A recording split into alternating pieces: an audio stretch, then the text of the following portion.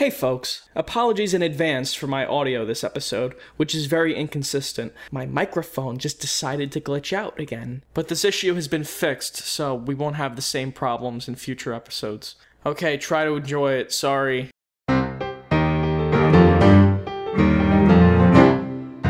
3, 2, 1. Good afternoon, morning, evening, or night, ladies and gentlemen. I really like that one. We're Sardonicast. I'm Adam from Your Movie Sucks. I'm Ralph from I Hate Everything. Oh my god. And I'm, I guess, Alex from Jar Media this episode. Happy Pride Month, everybody. Hooray. June. Woo! Speaking of things that are gay, E3 happened yesterday. How do you guys feel about E3? Did you watch it? Didn't watch it. I know Keanu Reeves was in it, or was a part of it. Yeah, I was doing my Twitch stream. Yeah, I watched playing games. I watched the Xbox conference, but that was it. How was it? Not great, to be honest. Really, a lot of fluff in there. They kind of dropped the ball, I reckon. Yeah, because people were kind of hyped that, like, Sony not being there would give them a chance to fill the void and, like, show something off, but they didn't particularly. Apart from, like the Keanu Reeves thing, that was probably the best moment of the What was whole that show. about? He's in the new. He's in Cyberpunk 2077. Is that the year? Yeah. I think he's a main character in the game or something. Oh, what? Who just came out on stage. I don't know if he's the main character, but he's in it. No, it's not a main character. Oh, okay. Was the impression I got. Okay. They also announced a new Xbox console, right? What? Well, they just teased it. Yeah, they pretended. They said it's coming out next year. Okay. These console generations don't last very long. Because they just can't keep up with the PC hardware. Exactly. Which is why, like, the whole Xbox One X and PlayStation 4 Pro, it was basically an excuse to just pretend not to release another console. Like, oh yeah, we're upgrading it. They're just keeping the same interstitial thing, the same user interface, and they seem kind of antiquated now, considering like we're in the Netflix age of just streaming everything and how you can just watch Netflix or Amazon Prime on any device you have. Obviously, it's going to go that way in the future, but we just don't have the internet backbone to quite deal with the heavy lifting that streaming games. It would be laggy. Yeah, exactly. Yeah, I think Google's trying to release some sort of stream a game from anywhere thing, but I wouldn't want to rely on an internet connection. It seems too early. Yeah. Well, we'll see how it goes. I don't know, like fiber internet exists, but you'd imagine that there would be a bit of a delay regardless. Like, where are the servers? Yeah, for sure. Did you watch? I guess you watched the Halo Infinite trailer. Yeah, it was basically the only reason I watched the conference is for Halo stuff. Yeah, again, I was kind of disappointed. Yeah, it didn't really show anything. It was just one of those manipulative, like, hey, you remember the sound when his armor powers up? Like, oh man, Master Chief's back, yay!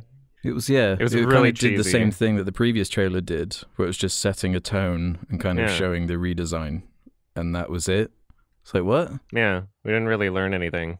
Yeah, I'm not sure if it's because they're so confident that they don't need to show it, or because we should be concerned about the development behind the scenes or not. Yeah. We'll have to wait and see, I guess. I've been lied to before by 343 Industries. Yeah, it's kind of like fool me thrice now. Wait, maybe more. Shame on all of us.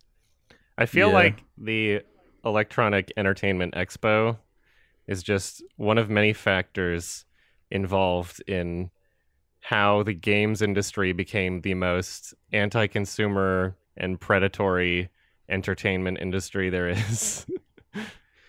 Yeah. Like, it's not like movies or music. There's so many bad because people literally cheer practice. on like all this awful stuff. Yeah, and it's also like tribalistic too.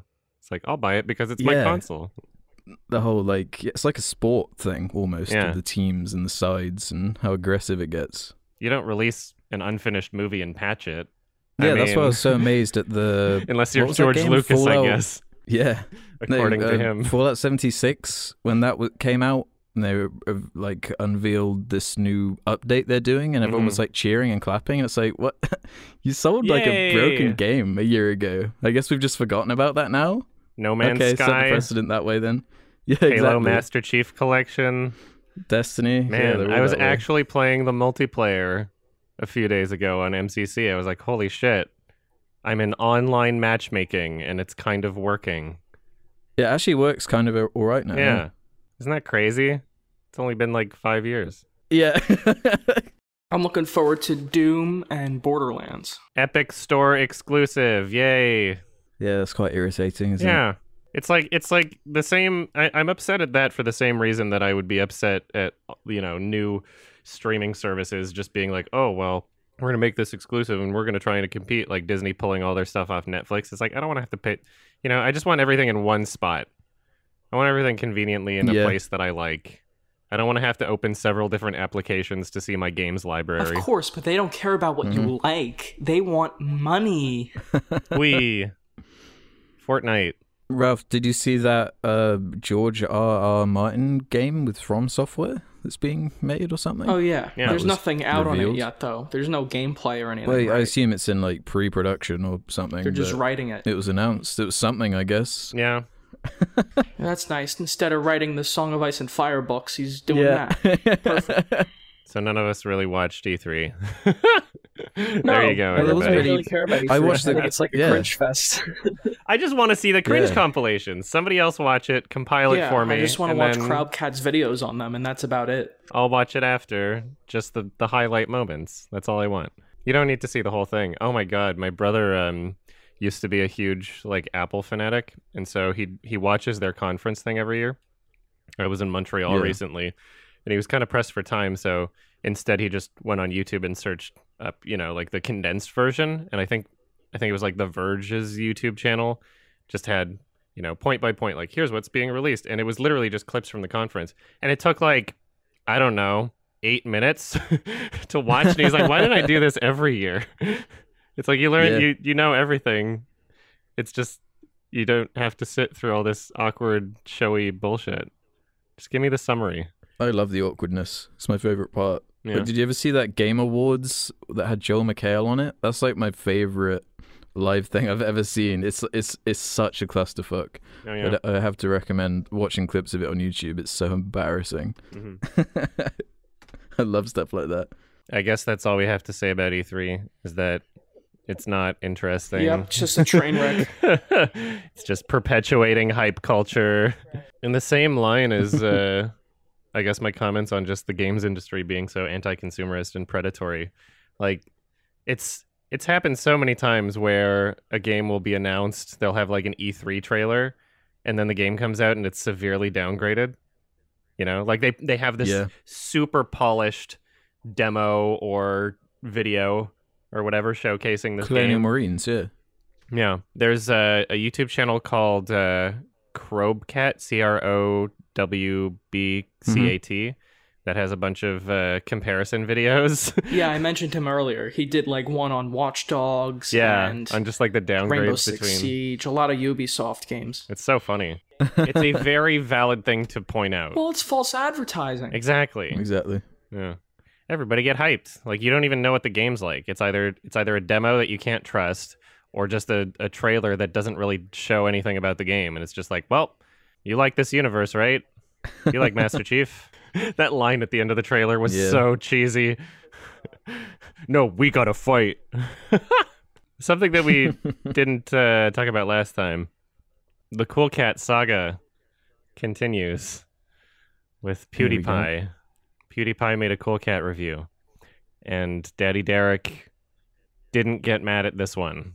No, because PewDiePie is so popular. Yeah, why? What's happening? What's changed? I think he understands. Yeah, it's the most, well, I guess now second most subscribed YouTuber, right? And he's just thinking in dollar signs, like, how can I capitalize off of this? So he wants PewDiePie to be in Cool Cat Stops the School Shooting, which is a movie that was supposed to have been made before with Mumkey Jones. And they raised like $10,000 on Indiegogo with people, believing that Mumkey was supposed to be in it. And then Daddy Derek changed the campaign after the funds were collected and said, no, this is going to be a cooking stranger danger Cool Cat movie. And Mumkey is not going to be in it, I guess. Like, So he just pocketed it. yeah. So this will be the third attempt to have a YouTuber in one of his films, and it's not going to work. Especially, because it's public knowledge that the first two things happened. I was supposed to be in his gun safety movie, and then he did the same thing, changed the campaign after the funds were already collected, which is kind of fraud. Kind of massively, yeah. Yeah. He doesn't know that, though. Did PewDiePie respond to this? I don't think he did. I don't think he responded publicly to it, but no. I've been filling him in on all the lore. That's what I've been doing. So The lore. yeah, there's a lot. There's so much. Yeah. There's a whole. Yeah, you're not wrong. You could make a documentary out of this. It's so You probably could, interesting. actually. Daddy It Derek. just needs to have like a crazy ending. Well, the public pitch video Derek Savage made is easily one of the funniest things he's done. Oh yeah. Every time he posts a video on his channel, I download it just in case he deletes it because I just want to keep watching You have a them. whole folder of his videos on your computer. Yeah. All of his videos are golden, and they're all very embarrassing. Man, when he was talking about PewDiePie's review, and he was like, "Man, I just loved it. I was laughing so hard." And the example he gave to a part that he was laughing at was when PewDiePie said, "I can't understand what this bully is saying." And Derek is just like, haha, yeah, we couldn't understand on set either. And I don't know if you guys saw the red suit interview with Butch the Bully, but like he literally said like, yeah, I had a speech impediment back then. And so the one part that Derek finds really funny is like, hey, this kid's got a speech impediment. And this is an actor he's worked with. But he was a bully, so it's fine. Yeah, I don't understand Derek. Alex, you said you would have a question about this or something? Yeah, we had a question. Oh, put on about the this? subreddit about it.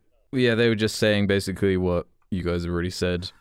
In my opinion, this just seemed like he made a desperate attempt at kissing his ass for some exposure because he reacted so positively to PewDiePie's comments. Yeah. But was completely on the other side when Alex and Adam made videos with many of the same points. Well, he was on my side at first, and then Yeah, I ruined it. I made my fair use video. Yeah. There's so much to understand. There's no rhyme or reason. Yeah. There's no rhyme or reason to what he's going to do next. Just flip a coin. Yeah, that's why I would never meet him in person. It's because he's unpredictable. Too risky. Yeah. And he'll be armed probably too. Yeah, exactly. Exactly. That's why other people need to continue attending the 420 awards without us, unfortunately. Wait, that's continuing? Well, I don't know. Like an There annual was what, thing? like 30 people for the first one? Depends if you made money, I guess. Yeah, I don't know. He said he wants to make it like the fourth largest awards show in Hollywood by like 5 years in or something. He's actually deluded. But it's in Vegas, so how's he going to do that? Yeah. Through our help. Man. We'll make it happen. Here's what you need to do, Daddy Derek. You need to host the show in Hollywood. You need to rent out a theater in Hollywood, because that's where all the celebrities are. Yeah. Take out a big loan, rent out the biggest venue you can, and then people will flock to it. If you want to impress people, that's what you got to do. Yeah, learn. What you playing at? What a saga. So yeah, I guess like my concern would be if PewDiePie said yes, and then Derek would be like, PewDiePie's gonna be in this movie, everybody donate. And then he raises a significant amount of money and then changes it again, like he already did twice. It's really difficult because like I enjoy his content and I want to support his content. But at the same time, you can't trust any sort of fundraising pitch that he offers at this point. Because it's so thoroughly documented that he just lies and changes things. So you don't really know what you're donating towards, if anything. But I want to see more Cool Cat shit being made, but I can't give him money. But you don't know if that's what's going to happen. Yeah. Like Neil Breen, he always makes the movies he sets out What to a make. saint. And so, like, yeah, he's a great guy. Yeah. He's a great filmmaker. But, like, Daddy Derek is not the same way. You can't trust him. People's art are a window into their soul. Daddy Derek is a man who fucks a cat, and Neil Breen's a god. We should get him on the cast. Neil Breen? Come on, Daddy Derek. Oh. Yeah, Daddy. Well, No. yeah, both of them. Ooh.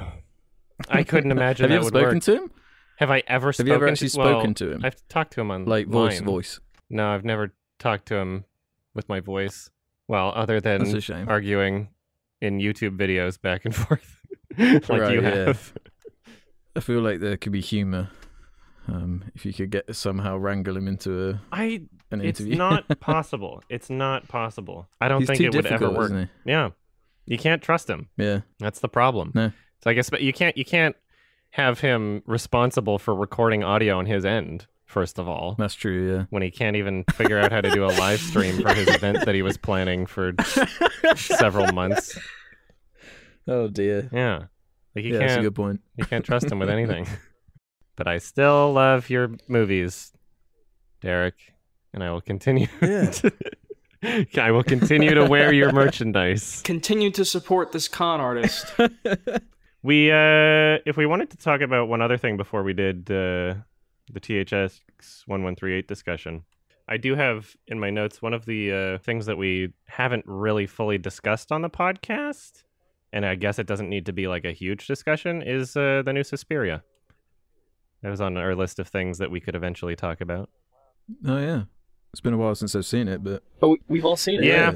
Should we even try to start that one? yeah, I've seen it. Yeah, I guess we can. I really love the movie. I really love I the do movie. too. Yeah, same. I watched I it. think it's one of the best movies I've seen in a long time. I watched it a second time, and I this was something that I kind of felt the first time watching it too, but I guess it just solidified my opinions a bit more the second time. It is a little long. As much as I love it, I think it could have been cut down a little. I think the pacing could have been improved. I could agree with that. Yeah. Is it a certain portion of the movie, like the first act or something? Yeah, it's That's what it I was guess for the me. first half of the movie. It's a slow burn, but sometimes it feels like what you're watching isn't really contributing to the actual burn. It's got a nice tone and atmosphere. I like the universe. Very awesome set design. Everything feels really The authentic. dance choreography is pretty Yeah. fantastic. Yeah, it's crazy. Well, I thought it was terrifying. I thought it was really frightening. The imagery and the editing. The editing's like fantastic in the movie. I think that's what makes it. Yeah. Yeah, it does have some of that. Like, literally, so many fucking things that it could have gotten nominated Yeah, for. But it should have won for editing, honestly. Yeah. You know? The Year of Green Book. Yeah, it Ugh. definitely should have been at least nominated for editing, perhaps Tilda Swinton's performance, As three people, yeah. the soundtrack, Tom York. I had no idea that he composed like all of it. I thought it was just the songs where you heard his voice. But I looked on Spotify and literally all of them is One just of the Tom best York. scores of the year. That's cool, yeah. Yeah. I remember watching it in theaters, and without spoiling it, whenever when it gets to the first kind of like death that you see, like very grotesque death, Mm-hmm. at that moment I was thinking like, holy shit. Like, it's been so long since I've seen a horror movie and been kind of scared by what I was seeing and being like Yeah. uncomfortable and like, holy shit, that's actually terrifying imagery. It doesn't happen often at all. That scene was fantastic, yeah. And it went on for so long. And they the go really sound far design with of it like too. the crackling bones and Yeah. It definitely does not hold back. I've got it literally like I can visualize the whole thing right now. Like that's the It's very memorable, yeah. that's what makes a good horror movie is like you see it and then basically can't unsee it. Like you have something in your mind very specifically. It's not just some vague like, oh, this happened and this happened. It's like specific shots. Mhm. Specific shots that actually leave a lasting impact on you. Should we issue a spoiler warning? Because there's I guess let's do a Yeah, spoiler I'm kind warning. of dancing around what... Yeah. You were talking Yeah. about how like this movie goes all the way with it. Yeah. With every scene. The end ritual scene is fucking hardcore. I was about to ask what you think the about entire Yeah. thing. It's insane. Mhm. that. It is crazy, Fucking yeah. dancing naked people covered in blood, I guess crazy music and costumes. It's insane. I appreciate that it's different and it's not a carbon copy of the original. Yeah. It's And its own almost- movie. Almost like the polar opposite in ways, especially with like color, you know. Color. The music's way more melancholy in this than like Yeah. the old Suspiria music by Goblin, which was fucking loud and lots of drums and that stuff. Yeah, I think the characters are better written and acted in this one. Yeah. Like there's people This to film attach has a onto. little more subtext to it. There's like feminist themes and the corruption of the witch coven, and the old character has a history with the Holocaust. There's deeper stuff going on, more so than Yeah. the old one. Exactly. Would you Even say though the old one... one's a masterpiece, Yeah, I was too. going to say, is it still worth watching, though? I haven't seen the original. Yes, but it's definitely a trashier I'm not movie. big It's on a it. 1970s giallo. It's a very colorful horror movie, but the characters are idiots. and a lot of the sequences are really they're fucking idiots. And It's a lot going of for a very sequences are different really tone cheesy. than this. Yeah. I honestly I appreciate it for what it is, but I'm not big into the original Suspiria. I love the remake. I love though. both of them for their own reasons, but they're very different films. Yeah. I'm glad you're able to enjoy both of them. I don't think I would watch the original again. I was kind of bored by it. I think it's crazy that I really wish I didn't know that Tilda Swinton was playing two characters before I saw it. It was just some random article that told me, and then I knew as soon as I was watching it. I didn't know that. But I know one of my friends had no idea as it was happening. You teased it, didn't you, on one of the I did. episodes months ago? Yeah, and I made sure not to say anything about it so that you guys could experience it. Yeah, in that I had way. no idea when I was watching the movie. Oh, and so did the movie finish before you figured it out? No, it was bugging me so much that I just went on my phone and looked on IMDb to see who the actor was, because I was like, I've never seen this person before, and there's something about their voice that's you can His tell. voice was high pitched. Just off-putting. It's just something weird. odd about it, and it was just. What was his name? Lutz Udendorf was the actor's name they came up with for him. Yeah.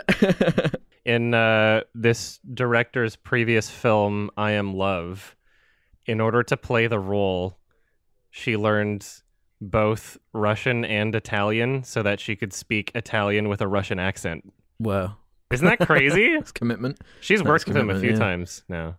They're definitely friends. You'd never really expect a terrifying, brutal horror movie from the guy that made Call Me By Your Name, but here we are. There's definitely a voice and a vision, and it's so rare to see that, especially when you're dealing with a reboot or a remake, because those are almost exclusively done just to capitalize off of name recognition.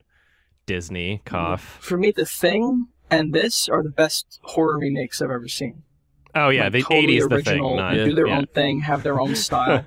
I can't think of two better examples. Yeah, and I guess Blade Runner's not really a remake, but I guess in the same vein of just oh hey, previously existing property, but somebody who actually cares is in charge. I hope there are more films like it, even though there probably won't be, because the critical reception was mixed and it didn't make a lot of money. Yeah, and it's only got a 6.8 on IMDb. Yeah. I guess Very audiences mixed. didn't respond. There's literally no way to market it towards the average film goer. I'd like to see A24 try to make a trailer for it. What they'd fucking do, They did reaction videos to that first kill scene in the movie.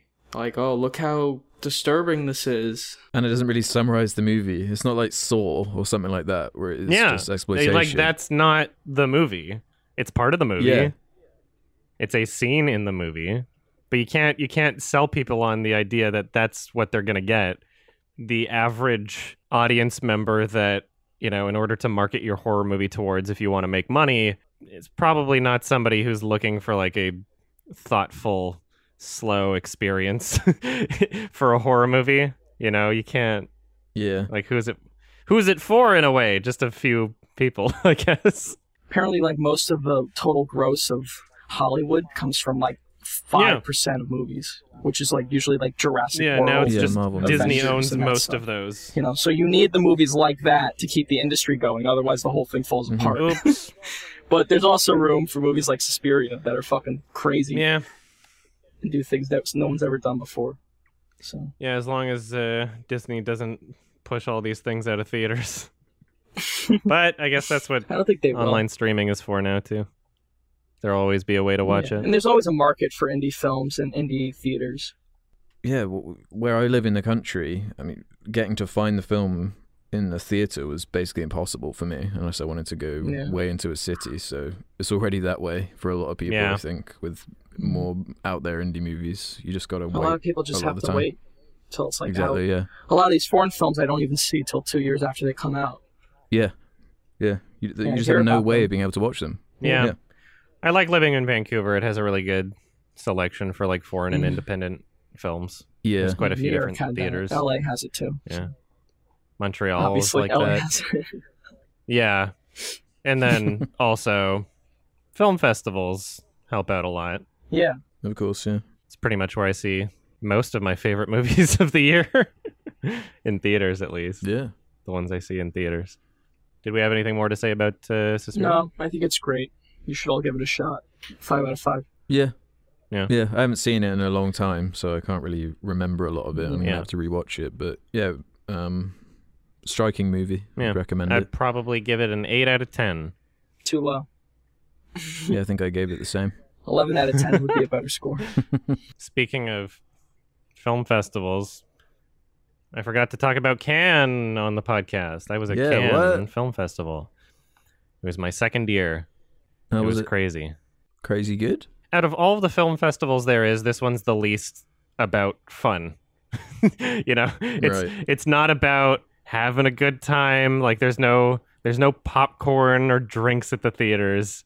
You know, there's some screenings where like even before the movie, it's like 15 minutes before the movie, they won't let you out to use the washroom because it's like, oh no, we're trying to fill the seats.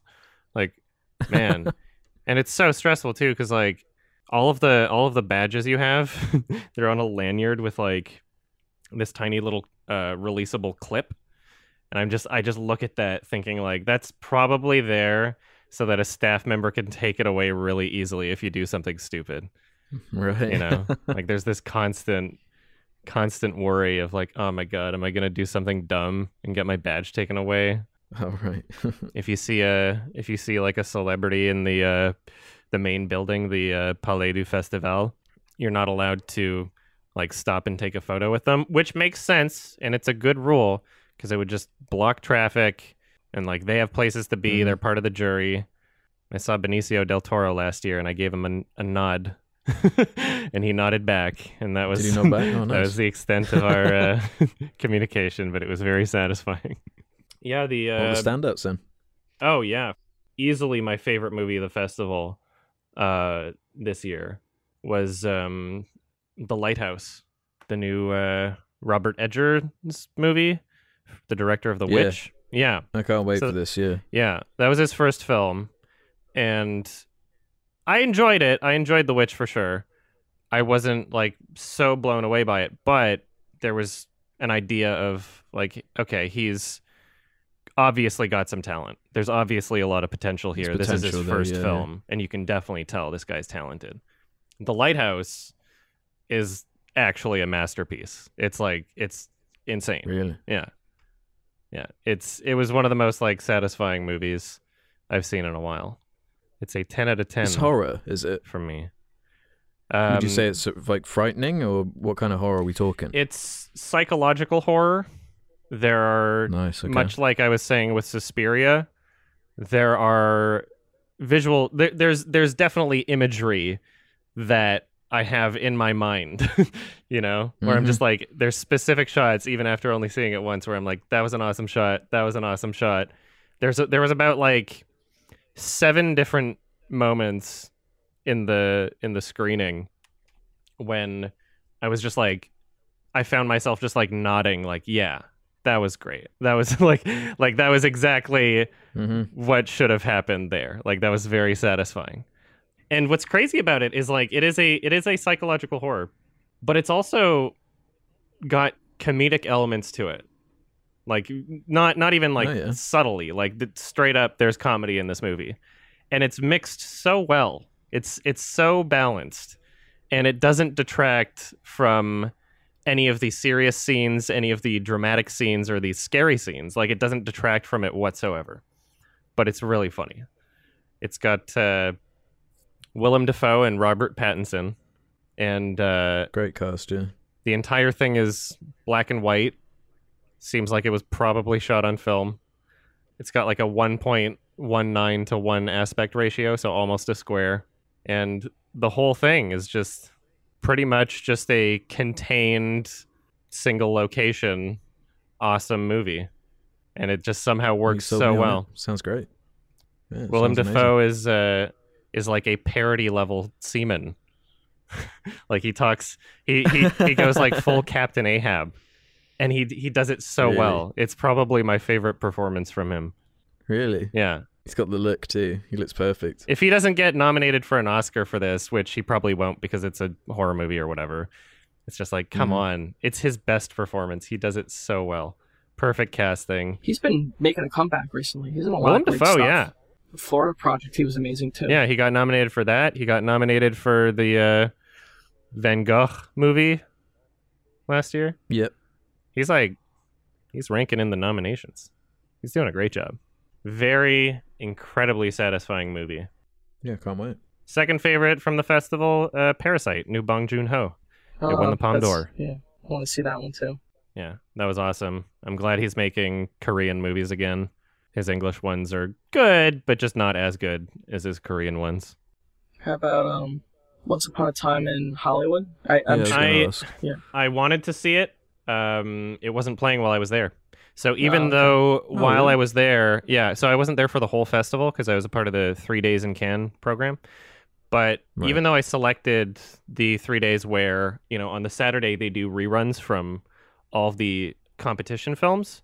So theoretically it should have been playing on the Saturday. But I think the reason why they didn't play that one again is because Quentin Tarantino and his 35 millimeter or whatever, like the film projection. So... Yeah, I think there was only one theater capable to play it, and it was like the main one that was doing other things that day. Okay. So that's probably why they didn't play it again. But that one's coming out soon anyway. I was curious about it. I'm not like super disappointed I didn't see it. Yeah, the ones that I could have seen that I wanted to, I did. They got a standing ovation apparently. So. Oh yeah, did you see that video of the standing ovation where the cameraman's like way too close to the actors, and it's just super uncomfortable, and it's just people clapping for like 2 minutes looking super awkward? It's so good. Oh man, you gotta watch that video. I'll send it to you later. The only other one I really wanted to see but wasn't really able to because it wasn't playing while I was there, it only had like one screening. There's a new Gaspar Noé movie. Oh yeah. With, Lux Eterna. Yeah. Oh yeah, it's really short or something, isn't it? Yeah, it's like an hour, not even an hour. It's like less than an hour, but still technically feature length. It's got Charlotte Gainsbourg, and I think Karsten Rundquist saw it, said it was awesome. We'll see whenever I get to see that one. I made sure during this festival that I was just like prioritizing the ones that I wanted to see and not trying to fill up as much time as possible seeing as many movies as possible. Because if there's things that are just like, oh, I could see this and fill up some time, those usually don't turn out well. And when I've got a 9-hour time zone difference and I'm only there for a few days, I don't want to be staying up late watching things that I'll regret, when I got to wake up to catch a 3-hour long Terrence Malick movie at 9 a.m. I don't want to be falling asleep during those. So I only saw 6 movies in the 3 days, but it's also important to note that for The Lighthouse, I lined up 3.5 hours early. The people that lined up 2 hours early did not get in. And for Parasite, I also lined up 3 hours early. So there's a lot of waiting in line too. Something else I have to remember. So but 6 hours just for those 2 movies? Yeah, over 6 hours. Whoa. But worth it, because those were the ones I needed to see. Those were the ones where I'd be like kicking myself if I had the opportunity to see them, and I didn't. Right, yeah. And I guess the other movies I'll talk about in my quickies or whatever. But it was a fun festival. I enjoyed myself, and now that I'm 28 years old, I can't do the 3 days in Cannes program anymore, so I have to apply for some sort of like press accreditation, I guess. So that'll be interesting. What, the cutoff is 28? Yeah, it's 20 to 28-year-olds for the 3 days in Cannes it's a really program. cool thing they're doing. They just started the program last year. Quite weird. So it's for young people. It's to, it's like free passes. All you have to do is write them a letter and be like, hey, I love movies. Pretty much. Obviously, word it better. All right. Be a bit more professional in your letter. But, that was pretty easy for me to do. And then apparently the more times you actually attend the festival, like the more likely you are to get invited back. So hopefully my 2 years doing the 3 days at Cannes thing will mean that I'm able to get the press accreditation a bit easier. Yeah. One thing I forgot to mention, part of the stress of the festival was I mentioned I guess last time we recorded that I had this very small window where I had to pick up my badge before the office closed, and me like my flight getting in. That was stressful, but I didn't. I made it in time to pick up my badge, but I didn't make it in time to pick up the special invite for this screening early the next day because that closed. The window to pick that up was earlier, but I was able to cancel the invite on my phone like within the last 10 minutes when I realized I wasn't going to make it. Because if you don't cancel your invite and you don't pick it up, then they basically blacklist you from getting future invites. They're like, we're going to make it very difficult for you to ever get an invite again. But they allow you to cancel it up until the last minute. So, you know, a lot of stress, a lot of fun, crazy experience. Would recommend. Do we want to do the George Lucas discussion? THX 1138. THX 1337. The George Lucas named his some sound company THX afterward. Yeah. You know, the famous. I always wondered why it was called that. But... Yeah, classic. So, THX 1138 is a film by George Lucas. Takes place in a dystopian future where everyone's mind is monitored 24/7. There's no individuality, and the lead character, THX, played by Robert Duvall, tries to escape. But I think this movie is kind of a masterpiece, but also has some issues, which we'll discuss. Yeah. More so having to do with him changing the movie when he re-released it. In honestly 2000s. So the version that you watched before you recommended this, was that the original version? No, it was the remastered edition. Oh, fuck. Yeah. Really? Mm-hmm. Okay, because, like, my issue is that he calls it a director's cut. You shouldn't call it a director's cut if you're going to be changing so many things with 2004 computer graphics. Yeah. Like, that's not a director's cut. Call it a remastered or special edition or whatever you want to do. It's the biggest issue with the movie. Enhanced edition. Mm-hmm. Yeah. It does such a disservice to the film. It does. I wasn't expecting it. I think very few times really it was kind of fitting, and I liked it. Like, there's, like, shots of him walking in the facility, and they, like, CG, like, a background to make it look a bit more grand, and they add, like, elevators. Yeah, one or two of those were okay. One or two of those were all right, But overall, it was really distracting. I want the authentic experience.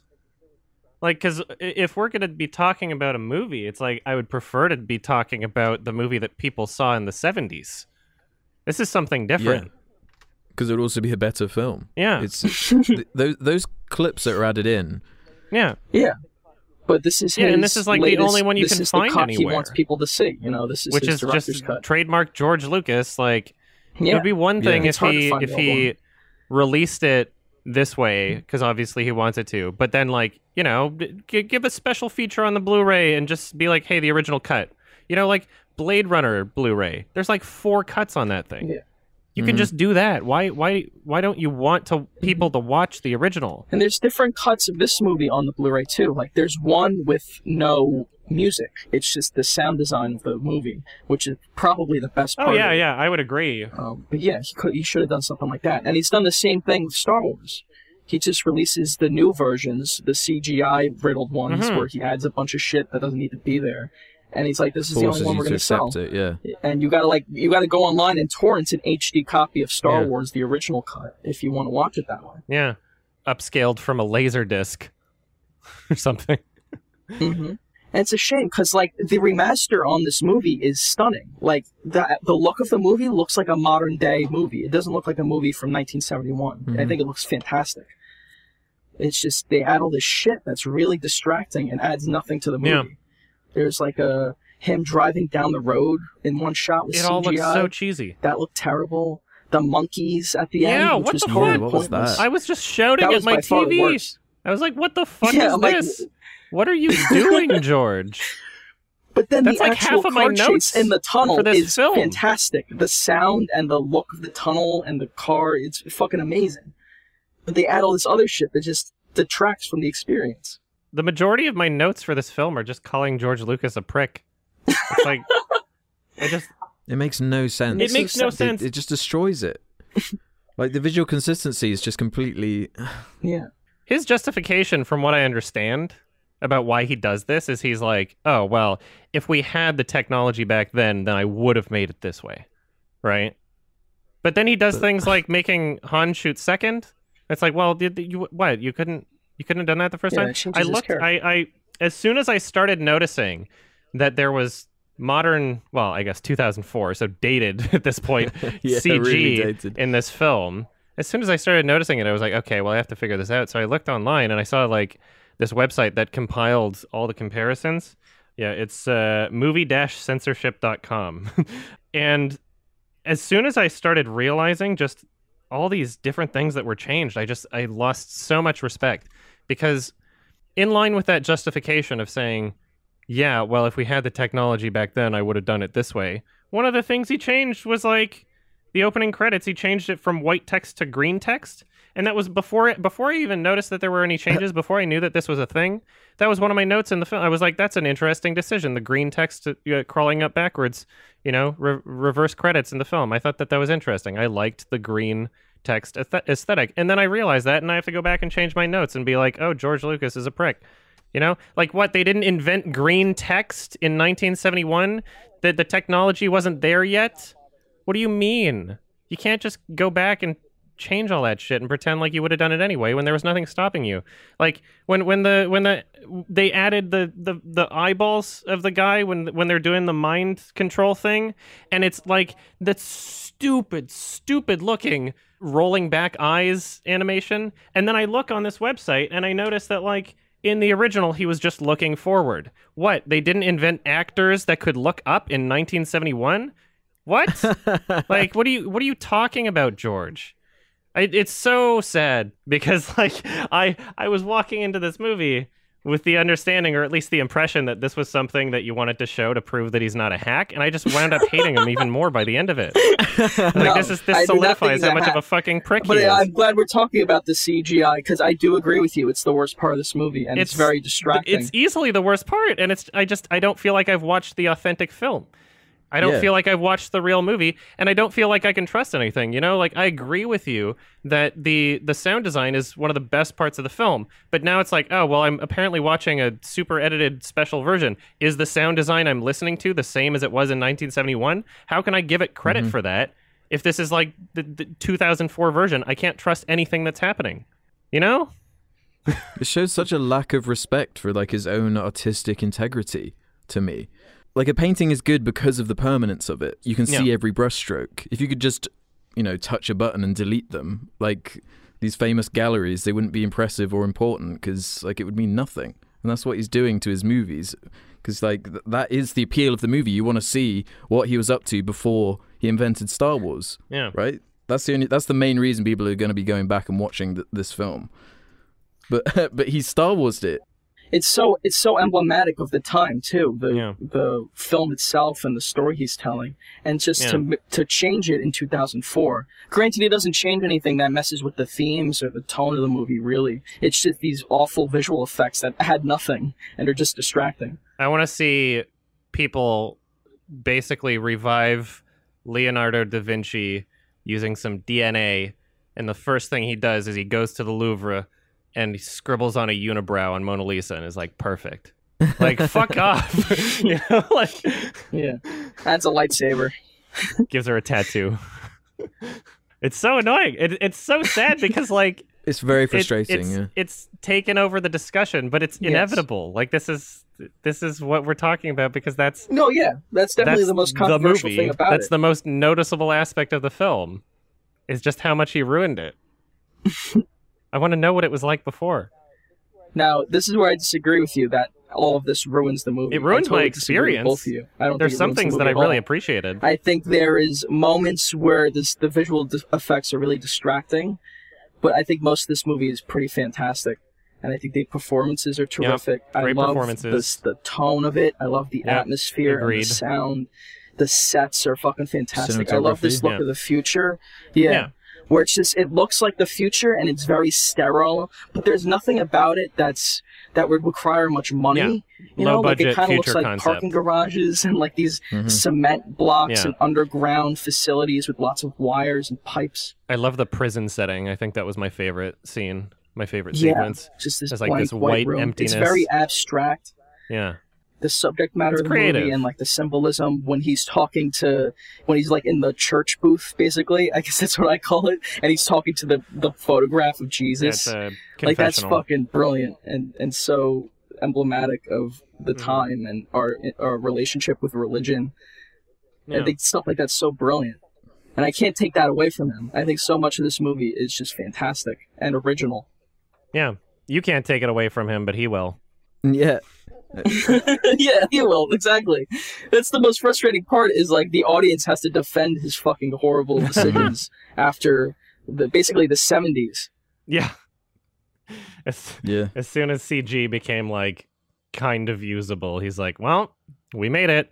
What I find shocking at this point is like, if this is how he functions, if this is how he operates, and he's constantly being like, oh, this could be better, why doesn't he do that again now? Like, he owns the rights to THX 1138 still, presumably. He doesn't to Star Wars. Re-release this now. It won't look as dated. If you really want, why aren't you doing that now? Like, apparently he thought that 2004 was perfect for CG. Apparently he thinks there's no issues with that. Because if this is what you're doing, if this is your mentality, then theoretically you should be fixing it again, right? Unless you think it's perfect now. Just release 2 different versions or something. Let me see what it was like. At least give us a choice. I don't understand why he doesn't want people to be able to watch it in that way. It's so weird. You already released it. You were clearly comfortable with it at one point. It's not like we're watching like some leaked, unfinished product. He released it. Mm-hmm. And then he took it away. Yeah, it's really bizarre. Back in the Disney vault. For me, the most enjoyment I got was like the irony of it being this great antithesis of Star Wars. Like, it really is the complete opposite. It's a slow, like, thoughtful science fiction, like, anti-consumerism movie that was released right before literally the opposite, like, dumb space fantasy mumbo jumbo. I thought that aspect was fascinating to me, and like just imagining like just how he would have been like as a filmmaker and a person, and how like it's always like the way, isn't it? Where when you're younger, you're just more what's the best term? Good. Yeah. You want to be more sort of altruistic, I guess, and more like I'm telling a story for the story's sake, nothing else. You know, so it kind of, you can tell he's really trying to say something a lot more than what he became afterwards. There was some passion there.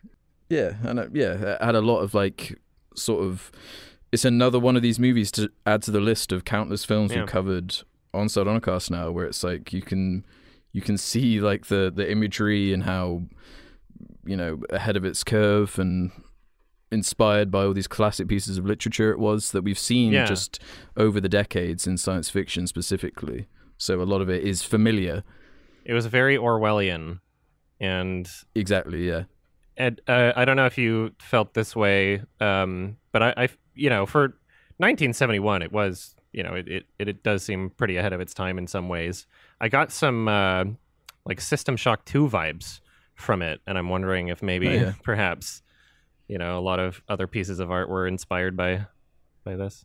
Well, it really made me think of that game Inside. Have you seen that? Oh, yeah, I saw that. Sorry, played that? It really reminded me of that, which is obviously a positive. I think that game's fantastic, yeah. Mm-hmm. I really love that shot at the end during the credits. I think that's a fantastic shot. But I look at it, I'm like, was it the same in 1971? I love the use of monitors in this. They cut to them a lot, and there's always this feeling that the characters are always being watched, and that's very creepy. I love that, and it's also kind of what happened in the world now, how we're all being watched by like the security cameras and the traffic cameras, and like the people hacking in the laptop cameras and all that stuff. It being Orwellian, it's usually just a reflection of things that already exist in society that, if exaggerated, would turn into that sort of dystopian universe. Dated effects from the 70s are so much more charming, and they would fit with the rest of the film. Even if something looked like bad, even if it looked like it could have been a better effect or something, you can watch a film from the 70s and be like, okay, well, yeah, you forgive it. In a way. It has some historical context to it that makes the piece more interesting. It's that technology obsession that he has. He always wants to be proving that he's like pushing things. That's what that whole like re-release to early 2000s like DVD editions thing was about. It was just him flexing like, look, we can improve so much, not realizing that it would be really dated in a few years. I cannot believe that he would sign off on that shot with the eyes rolling back in the guy's head, because it looks like garbage. It looks so bad. It was those dog things that really did it for me. Those what are you monkey thinking? things or whatever. So tonally, yeah, so bizarre. Like, why are they there? They might just not have been there. You know, he throws a bunch of aliens into the Star Wars movies, you know? It's like, oh, there's another alien walking by here. Yeah, it got to a point where he couldn't even stay consistent with things he wanted changed. So he changed something, then a few years later, on the next release, he changed it again. He just kept going back and forward. I can't think of another film studio or director that has gone back and redone their movies in this way, like he has. Disney does it. Most people know it's, you know, stupid. Disney has done it a few times. That's to hide their like mistakes, isn't it? a lot less noticeable, a lot more minor changes. So like in The Lion King, there was a controversy because when Simba lays down after he's sad, and then the dust, and you can see it spells out the word sex or something. So they got they just added more dust. Mm-hmm. Yeah, those are little things though. You can't even notice that shit. Well, yeah, exactly. Like, it's a bit more subtle with Disney. What if there was like 3D CGI lions in the Lion King all of a sudden? Yeah, I mean, I would prefer that they remain authentic. I would still prefer, even if it's more subtle with Disney. It's like, come on, you know. There's that Fantasia one that we talked about. The super racist shit. All the racism they want to hide. That's so funny. Yeah, like in the Lion King, there's some like there's ones that are understandable because, like, you know, with animation, sometimes when there's a layer that's like a background, and then there's a layer of, you know, part of the rock that's about to fall, and you can tell it's about to fall because it looks different than the background. So they changed a bit of that. They changed the shading when the, you know, they're running away from the hyenas. That it's like, okay, I can understand that.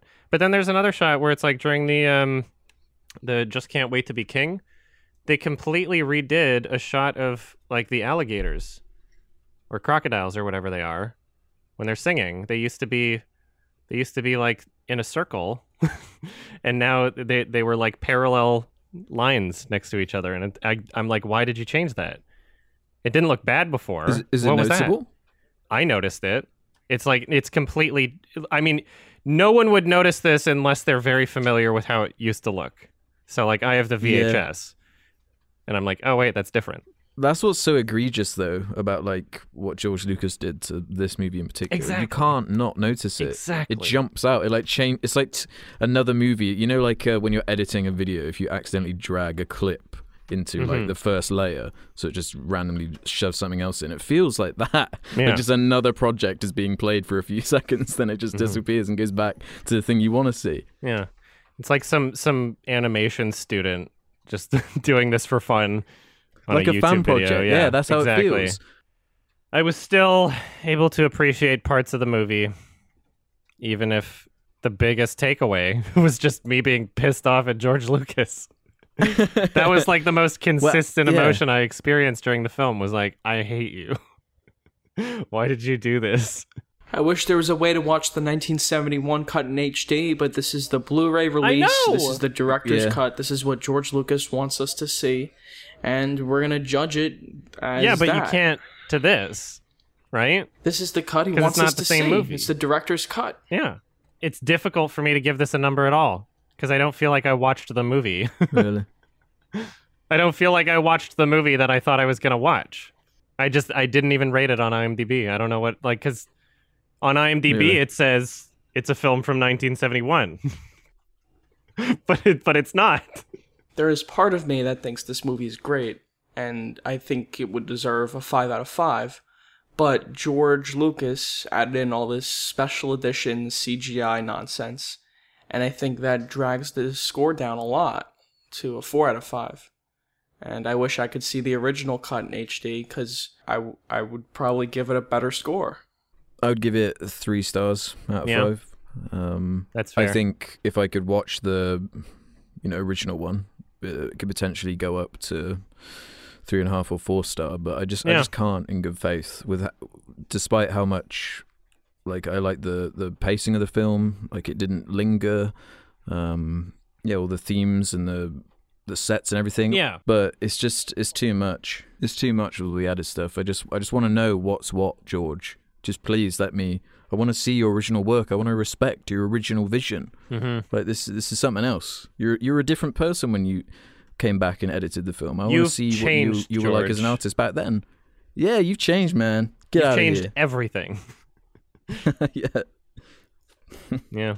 This is my. I'm abstaining from rating this film. Damn. Yeah, Sardonicast first. Yeah. Okay, so I think it's about time for questions. Head over to the Sardonicast Reddit, with Ralph will leave a usually quite funny and quirky thread to leave your little comments in. We got plenty of good ones. I'm not funny at all. Swimming in like a cave in Mexico or whatever. That's pretty funny. Will I clown you? You looked very happy with yourself when you recorded that video. Yeah. Looked like you were having some fun. I was with other people, and they were like, "What the fuck are you doing? You're swimming in an ocean." You whipped it out and with started your phone, going like, anything. "Ask questions on the Reddit." Yeah. They're like, "What a fucking retard." Okay. Alex Marum 11 can start us off this time, saying, "What is your least favorite aspect of your favorite film?" Which is a good question. Something bad about your favorite film. When Axon says that his chamber of 1,000 testicles was complete, he also said that there were 1,000 other men. So wouldn't that be 2,000 testicles? The Holy Mountain. That's the only issue I have. Well, the dialogue. I mean, it's just, I don't know. Can you blame do you blame Jodorowsky? I guess. It's just, I mean, like, it seems like an error. Because it's like each man has 2 testicles. Mistake. That happens. Things like that happen. But it's really, exactly, like, it's my favorite movie. Obviously, it means nothing in terms of, like, an actual criticism. Every movie has little things like that. Yeah. I love this movie, Black Hawk Down. It's a pretty good war action movie. Mm-hmm. But there's like a car drives by, and you can see the cameraman in one of the cars from like a different angle. He's got like a white t-shirt on, and everyone else is fucking dressed in camo. It's like, oh, that's clearly a cameraman. Those are some of my favorite goofs, is like seeing crew members. That's always fun. Like shadows of usually the camera or the boom mic. That's a thing that happens. The hard part of the question is that it's supposed to be your favorite film. That's what, at least. So take one of the 4. One of the 4 that you have on Letterboxd, for example. So take something from there. His new favorite film is Black Hawk Down, though. I was just using that as an example. Yeah, Black Hawk Down's my favorite movie ever. I don't know. Damn. What about like Under the Skin or something? I can't think of anything wrong with Under the Skin. There's probably something wrong with it. There's probably like a continuity error or something. I think Goodfellas has a few continuity errors. But I don't give a fuck. Yeah. Goodfellas isn't entirely historically accurate to what really happened. I do have that issue. A lot of it's fabricated. But again, it's a narrative fiction movie, so I don't care that much. Yeah, it's a story. Yeah, some people complained about that with Chernobyl when that came out. That it wasn't entirely historically accurate to what really happened. Like, they made up this character that's supposed to embody like the work of 100 other scientists, but it's a fucking show. Right. It's like, it's a narrative. It needs to make sense, and we need to have a character beat here. Yeah. So sometimes you need to do that. Characters do that is stupid in order to make a story that's watchable. But in movies like Bohemian Rhapsody, where they didn't need to do that, that's when it bugs me. Yeah. What about you, Alex? It's one I've debated with myself, obviously. Mm-hmm. So out of my 4 I've got on Letterboxd, I'll choose The Big Lebowski. There's one scene that kind of makes me just go, a little bit. and it's where Walter pulls out the gun on the bowling alley. Mm-hmm. It's a funny scene, but something about it for me almost goes a bit too far. Yeah. When the whole film is supposed to be like it's kind of a self-contained story.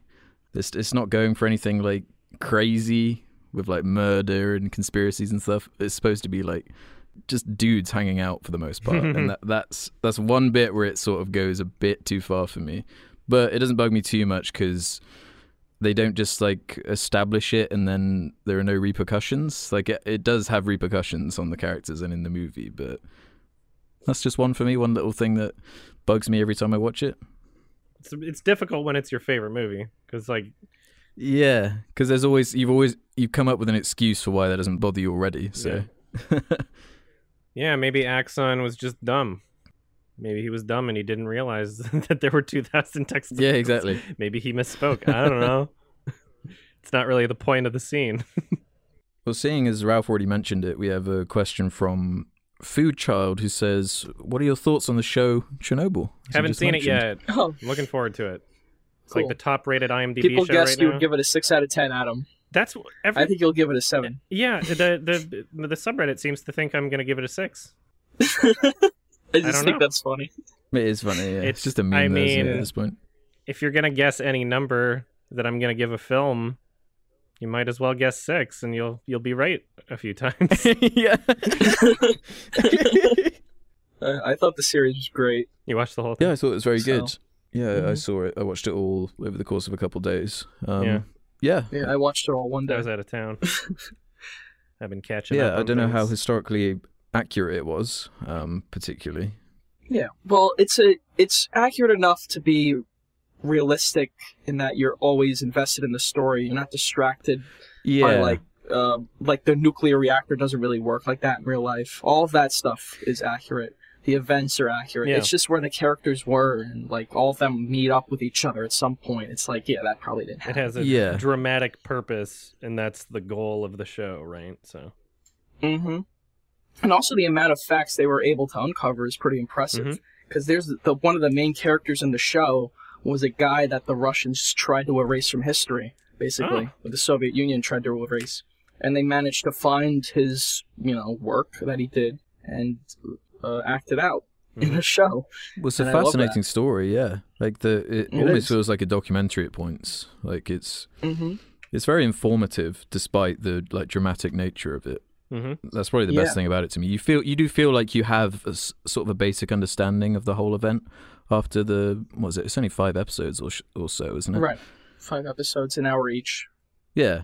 So you get a good sort of overall look at kind of where it went wrong and what happened and the effects it Yeah, had. how they solved it. Yeah. That was the more interesting part, because the first episode is just the disaster. But the aftermath of it, one, having to figure out what happened, because something like that never happened before, and 2, Mhm. them trying to prevent it in the future. And that all that was fascinating. That was way more fascinating, I thought, than the disaster itself. Yeah, it's always the reaction that's the interesting part.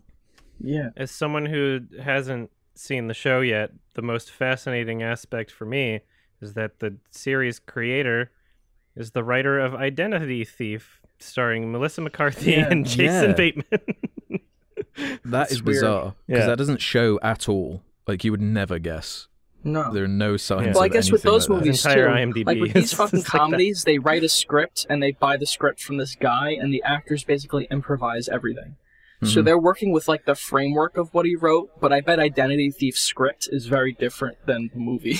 Yeah, that's a that we fair got. assumption. Because you got Melissa McCarthy fucking talking and waving her hands around, and Jason Bateman acting all like the straight man, like he usually does. It's also a matter of like what you're hired to do, right? Sometimes Yeah. you've got a script and you're essentially like he was writing for Todd Phillips for The Hangover 2 and 3, right? So like when Mhm. you're going on to that project, it's like what are you writing? You're not going to make a Chernobyl out of it. You're Yeah. going to make a Hangover movie. So depends on Yeah, like the but goals. Hangover 2 is about as funny as Chernobyl. So, Yeah. but that's Chernobyl's what I much mean. Like funnier. he's better at writing something like this than a comedy. It's very interesting. Mm-hmm. Craig Mazin. Amazing. Did you have anything else to say about the show? Yeah, it's not like the next coming of Christ. Like, this always happens. It's that Reddit effect. Like, whenever something new comes out that's quite good on Reddit, it's like, this is literally the best thing ever made in history up until this point. Yeah. It's like, what? Yeah. It's just a good, solid, like, historical drama.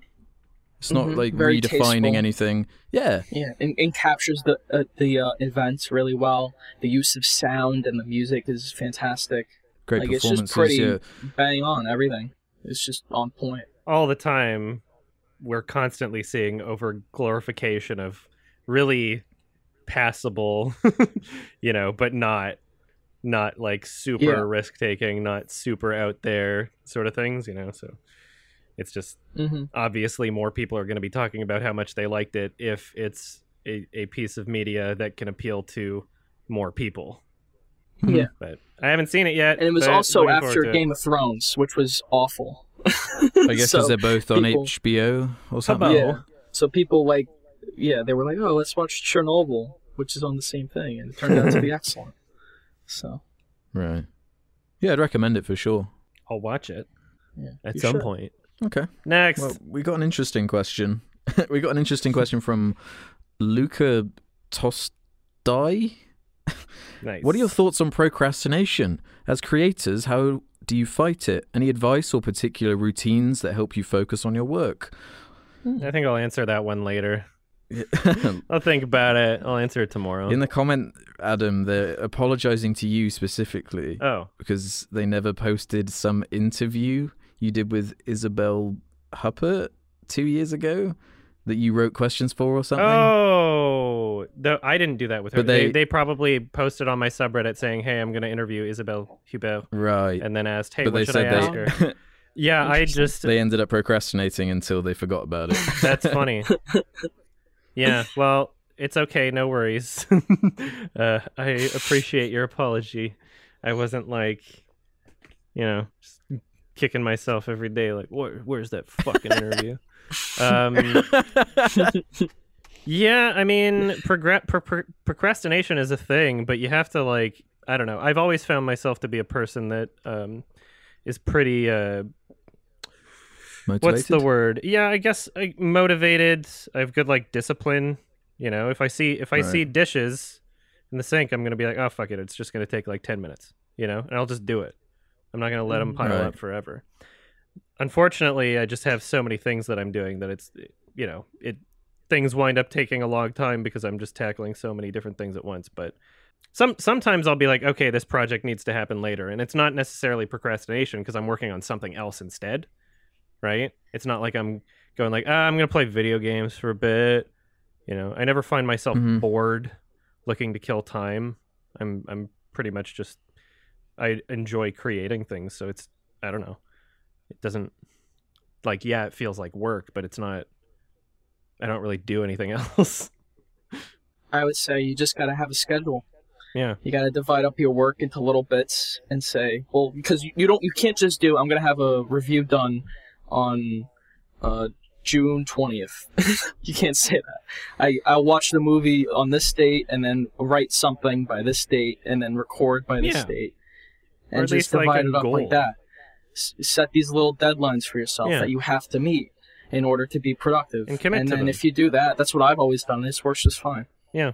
And it's also a matter of how important is this to you, right? If it's not very important, then it doesn't really matter if you're procrastinating it or not, right? You can just never do it if it's not important to you. But if it is important to you, then you have to actually be able to say hey, this matters and do it. Yeah. If you've agreed to do it and you have a responsibility to do it, then you have to. And just divide that workload up amongst some time. Give yourself some time to do it. Yeah. Sometimes, take a break, give yourself a change of scenery, but make sure that you're always making up for it and getting back to what you want to do. If that's what you want to do. You have to want it.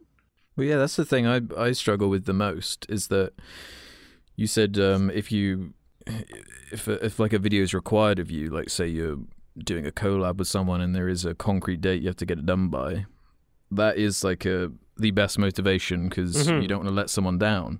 There's an expectation. But the weird thing about what we do is that I guess the subscribers or the people that want to watch, they're the people you're supposed to be kind of appeasing. I mean, it's a weird thing that you... It also depends on like the videos you make. Like if it is just like pure facts or information, I suppose the process is probably quite different because you can get it down into more of a like weekly routine that you can just kind of stick to perfectly. It does fluctuate though, and you have to be willing to kind of try different things. And like I'll have like a week where I'm like doing way less, but then the next week I'll be like so ridiculously busy, like every hour of every day. Like it's never the same. But there are little tricks that help certain people. Like, for example, quite a good one I heard was that, and specifically for like self-employed people who spend a lot of time like in their own home, it can help if like when you get up in the morning and after you've showered and had breakfast or whatever, if you just put your shoes on, and if you keep them on until like the end of what your equivalent of the workday would be, so say 5 p.m. or whatever, and then you take them off, it can be sort of it can change your mindset into being like a relaxed kind of thing, like a routine in the same way. Or even just like, get well dressed. Slippers. Like if you're gonna stay in the house all day and work, fucking dress well. Don't like walk around in your underwear. So that's the hardest thing to me, though. Go out and get something to something to eat. I wear pajama pants like every day. Yeah, pretty much. Yeah. What am I doing? I'm sitting in front of a microphone and then watching movies sometimes. Like, some days. If I go outside, obviously I put real pants on, but I'm just gonna wear what's comfortable. I'm not dressing up for anybody. Yeah. But being just well dressed allows you to work at home, and then you can step out for an hour and then come back, and stuff like that. It's again, it keeps you in that work mindset as opposed to I'm at home in my leisure mode. I've never felt that way. But I'm sure that could work for some people. Yeah, it helps me. It helps me too. Yeah. Like what you were saying with the shoes. Yeah, it's weird when you work from home though, because the mindset thing, where when do you like take the shoes off and switch off, and not just completely obsess and be a workaholic because you're just gonna drive yourself insane. Yeah, you can't do it forever. Is the point? Yeah. That's my fear, like, is like burning out by a certain age and then just being like, I've done it now. Should have taken a break here and there. Yeah, exactly. Work hard, play hard. Give yourself breaks. There's also places in where I am, LA, where you can work in a building with other people in an office environment, but you're just doing your own work, and so is everyone else. Oh, you're just in your own thing, and you can like talk with them and get coffee and whatever, but at the end of the day you're doing the same shit. That's probably quite a healthy way to do it, to be honest. Yeah, it probably is. You're separating work and like your life a bit. Alex, you told me too, like getting a dog, like it's just having some company I was gonna around. say having a dog helps a lot because I mean you have to take it out every day, so that's you leaving your workspace. It puts you on a schedule. Getting a bit of exercise. If it's just like you work at home and you can have videos out like whatever date, you can just stay in and then wake up 2:00 in the afternoon and then, like your schedule will get all fucked. Whereas a dog, you have to wake up 8:00 in the morning and walk it and then go back and work maybe for a bit and feed it at 12. And it keeps you that's a good point. Active. But I don't really feel like being responsible for another living being. Oh yeah, you live your life however you want. That sounds like fun to me too. It is a huge responsibility. It's not something I take lightly to do. I'm also not having kids. Yeah. I mean, your criticisms are valid because, I mean, like I feel like a workaholic. My schedule gets messed up all the time, but we'll see what happens eventually. It's just there's so many things I want to do. I'm working on my album. I'll have to take a break if I want to go on tour or something, if that's going to happen. But we'll have to see. Let's do that. A tour is rough. That's a lot of stress. Yeah, but not that I would know, but that's how it seems from documentaries and interviews with people who've been on tours or whatever. Yeah, we'll see. It's just whenever there's my band is going on tour. Just feels like sometimes I'm in like constant catch-up mode, and especially like I was away for like mostly 3 weeks and I was still working while I was gone, but it's just like I can't get as much as I want to done while I'm gone, and then like the entire last 5 days that I was gone, I was just like, oh fuck, I want to go home. I was just getting so anxious. Yeah, trying to keep people in the loop and just being like, yeah, I can't make as much content right now, but like I'm just always so eager to get back just so I can be like, okay, hey, I'm making people happy, like people want to see this stuff and trying my best. Yeah, it's an interesting challenge for sure. Everyone has to handle it their own way. One more question. Okay, let's do one more. Let's do this rather broad one from Asgear, who says, you often talk about how some movies have changed the way of filmmaking, for example, Jacob's Ladder and Eyes Without a Face. But do you think any movies have changed filmmaking for the worse? And which ones come to mind? Well, Star Wars is given that kind of designation. Yeah, because that's what created the blockbuster, which is what created this whole capitalist mindset where you got to make $1 billion and have cinematic universes and sequels and prequels and books and action figures, whatever. That changed cinema for the worse, you could say. Yeah. Even though it's not a bad movie. Jurassic Park the same way, the way it revolutionized visual effects, and then people were like, okay, well, we could just use visual effects for everything now. Yeah. And a bunch of movies fucking suck. I mean, yeah, there's plenty of examples. There's that shitty found footage trend that existed like 10 years ago or whatever. That was going to be my answer, Blair Witch. Yeah, but I was going to say, like, I'm not sure if I could blame Blair Witch for it or Paranormal Activity, because Blair Witch existed, but there wasn't like a huge fad of it right after. But as soon as Paranormal Activity came out, that's when it like exploded, and everything was lazy found footage in terms of horror movies in theaters. I would agree with Adam. I think Paranormal Activity is the one to blame for that, not Blair Witch. Right. Although Blair Witch obviously inspired Paranormal Activity, but I mean, whoever you want to blame. But that's what created the genre. Paranormal Activity is what fucking like made it ran into the ground. Yeah. A cheap movie every year. Exactly. Like, oh, you could spend $5 on these and make $100 million. Okay, let's just make 20 of them. And every studio was making that. Fucking, there was one in Chernobyl. There were a few in there. There were like sequences Chernobyl of found Diaries. footage. Oh no, yeah, sorry. Like, oh no, I mean movies. like movies set in Chernobyl. I heard and about that. Yeah. It's supposed to be fucking awful. Yeah. Yeah. Makes no sense. Yeah. That Apollo. There was movie. a really that was a really annoying point in time for horror movies. It was, and now we're kind of coming back. Horror movies are one of the best things you can see in the cinema now. I mean, there's still trends now. It's just a lot of ghost shit, like Annabelle, like supernatural. Dumb. Yeah, but I would even argue a movie like It is way better than the found footage movies from but it is the exception to the rule. It's not like a part of a trend or anything. Yeah. Like even during the found footage horror movies as a whole era, now there were are exceptions. Far better than that point as a whole. I don't know. There were great horror movies being made even in that window. Right? Certainly not mainstream ones that were getting released in theaters and promoted.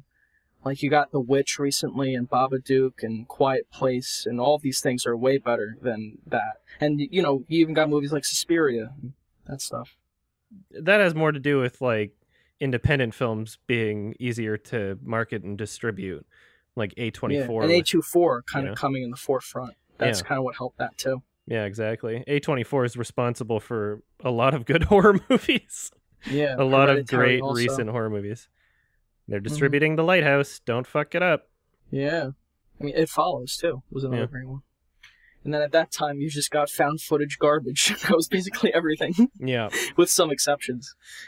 Yeah, I'm sure there's other examples of... I'm trying to think of any big, like, trends aside from, like, cinematic universes and, like, horror things. I can't really think of any. Well, I mean, we could point out the trend of, like, nostalgia... cash grab, like reboots, name recognition, but who do you blame for that? Yeah, exactly. I can't think of a culprit really. Yeah, other than just Disney right now. But I mean, like, is there a single film? I'm not sure. I would kind of blame the Transformers movies because they were kind of the first movies to pander to China that I noticed. Anyway. That's a good. Where they start it's to just like, crazy now. Like, yeah, that's a great answer. We threw this in for the Chinese market, right? And not because it made sense for the story. Yeah. Yeah, change your focus. It's not America that you're trying to make the movies for anymore. What about like true life movies? Like movies that claim to be based on real life events. Could you say that's a trend? I don't know who you'd blame for that though. Again, Yeah. There's a lot of bad trends. The Christian movies, like the God's Not Deads and all Yeah. that crap. That's fucking awful. Yeah. Not to insult anyone's religion or religious belief. Those are just bad movies and really pandering and stupid. Yeah, I'm sure you get plenty of those in the States. Yeah, a fuck That's ton. where they make And all their do money. very well. They like do barely very well. release here. You never see posters or trailers or anything. It's like maybe You one never hear theater's about them playing here it. either, at least I don't. Because Oh. it's like where I'm from, I guess. Yeah. The area I live in. But like these movies you see on the box office, it's like they're like number 2 in the box office. You're like, what the fuck is this? Yeah. And it's some Christian movie about how like the Heaven kid is died for and then real. he saw Jesus and he Yeah. came back to life or something. That's exactly what I was thinking of. Heaven is for real. Yeah, it's so stupid. At that point, it's like less about the movie, and parents are just taking their children. Like, see, this is about Jesus, and so Yeah, it's good for you. see, heaven is for real. This little boy said so. You saw it. They need to make a ghosts are for real. All right. I guess that's There we the are. question. yeah, there's some good ones in there. Mm-hmm. Yeah, very good. I guess it's time for Alex to recommend a movie.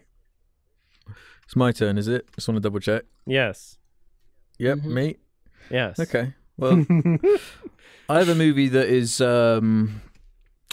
we've probably all seen before, but I'd quite like to discuss because I think Awesome. it's the most interesting one to talk about in this series of movies. Mhm. I want to talk about Alien Cubed.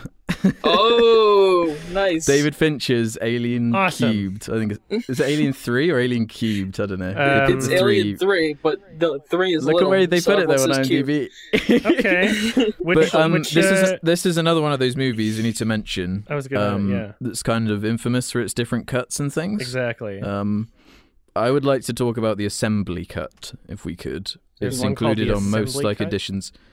Yeah. So Okay. there's the original theatrical cut, and then in 2003 they released the assembly cut, which has slightly more footage, and it's supposed to be slightly more as David Fincher envisioned Oh, it okay. So originally, like or that something would like be that. the director's cut, basically. Yeah, but I don't think he Okay. actually had any involvement with it, so they're not allowed to call it that.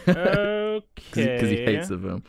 Let's see. I checked on iTunes, at least in the UK earlier. If you buy it, it comes with both editions of the movie, so the original and the assembly. So I assume it's Alright. that way for the Blu-ray or whatever else. Yeah, I'll can get have it. to. Interesting. I'll have to see if it's on this Blu-ray. I'm looking at it right now, and it I will does not find it. does not really say if it's the assembly cut. Oh wait, I had to look like in the extras, like features, on the iTunes like listing. So okay, yeah, this is listed as the theatrical version, so I'll probably just get it on iTunes. right, yeah, Awesome, I think that would be an interesting one. sweet, that's a good pick. I haven't seen it in a long time, Yeah, me neither. and I'm also much more familiar with like the first two Alien movies than I am with the third one. I think I only saw the Yeah, third one exactly. once, a long time ago. Yeah, no, I'm the same. All right. So if you don't want to get spoiled for Alien 3, directed by David Fincher, watch it before the next episode. You got 2 weeks. Chop, chop. Thank you for listening to this episode of Sardonicast. If you want to support the show, sardonicast.com. Sign up for premium. It's $2 a month. You get these episodes early when they're edited. Also, patreon.com/sardonicast. Also, we have links for merch in the video description. Thanks. Thanks. Thanks, I guys. barely slept. I really wanted to sleep. Yeah, I don't And it blame just you. didn't happen. I gotta get back to moving my stuff in. Oh, yeah? So, yeah. Well, have Yeah, fun we're with all that. tired and busy. Thank It's you, always life. everybody. Yeah, Bye-bye. thank you for listening. Thanks for listening, Bye. everybody. Bye bye.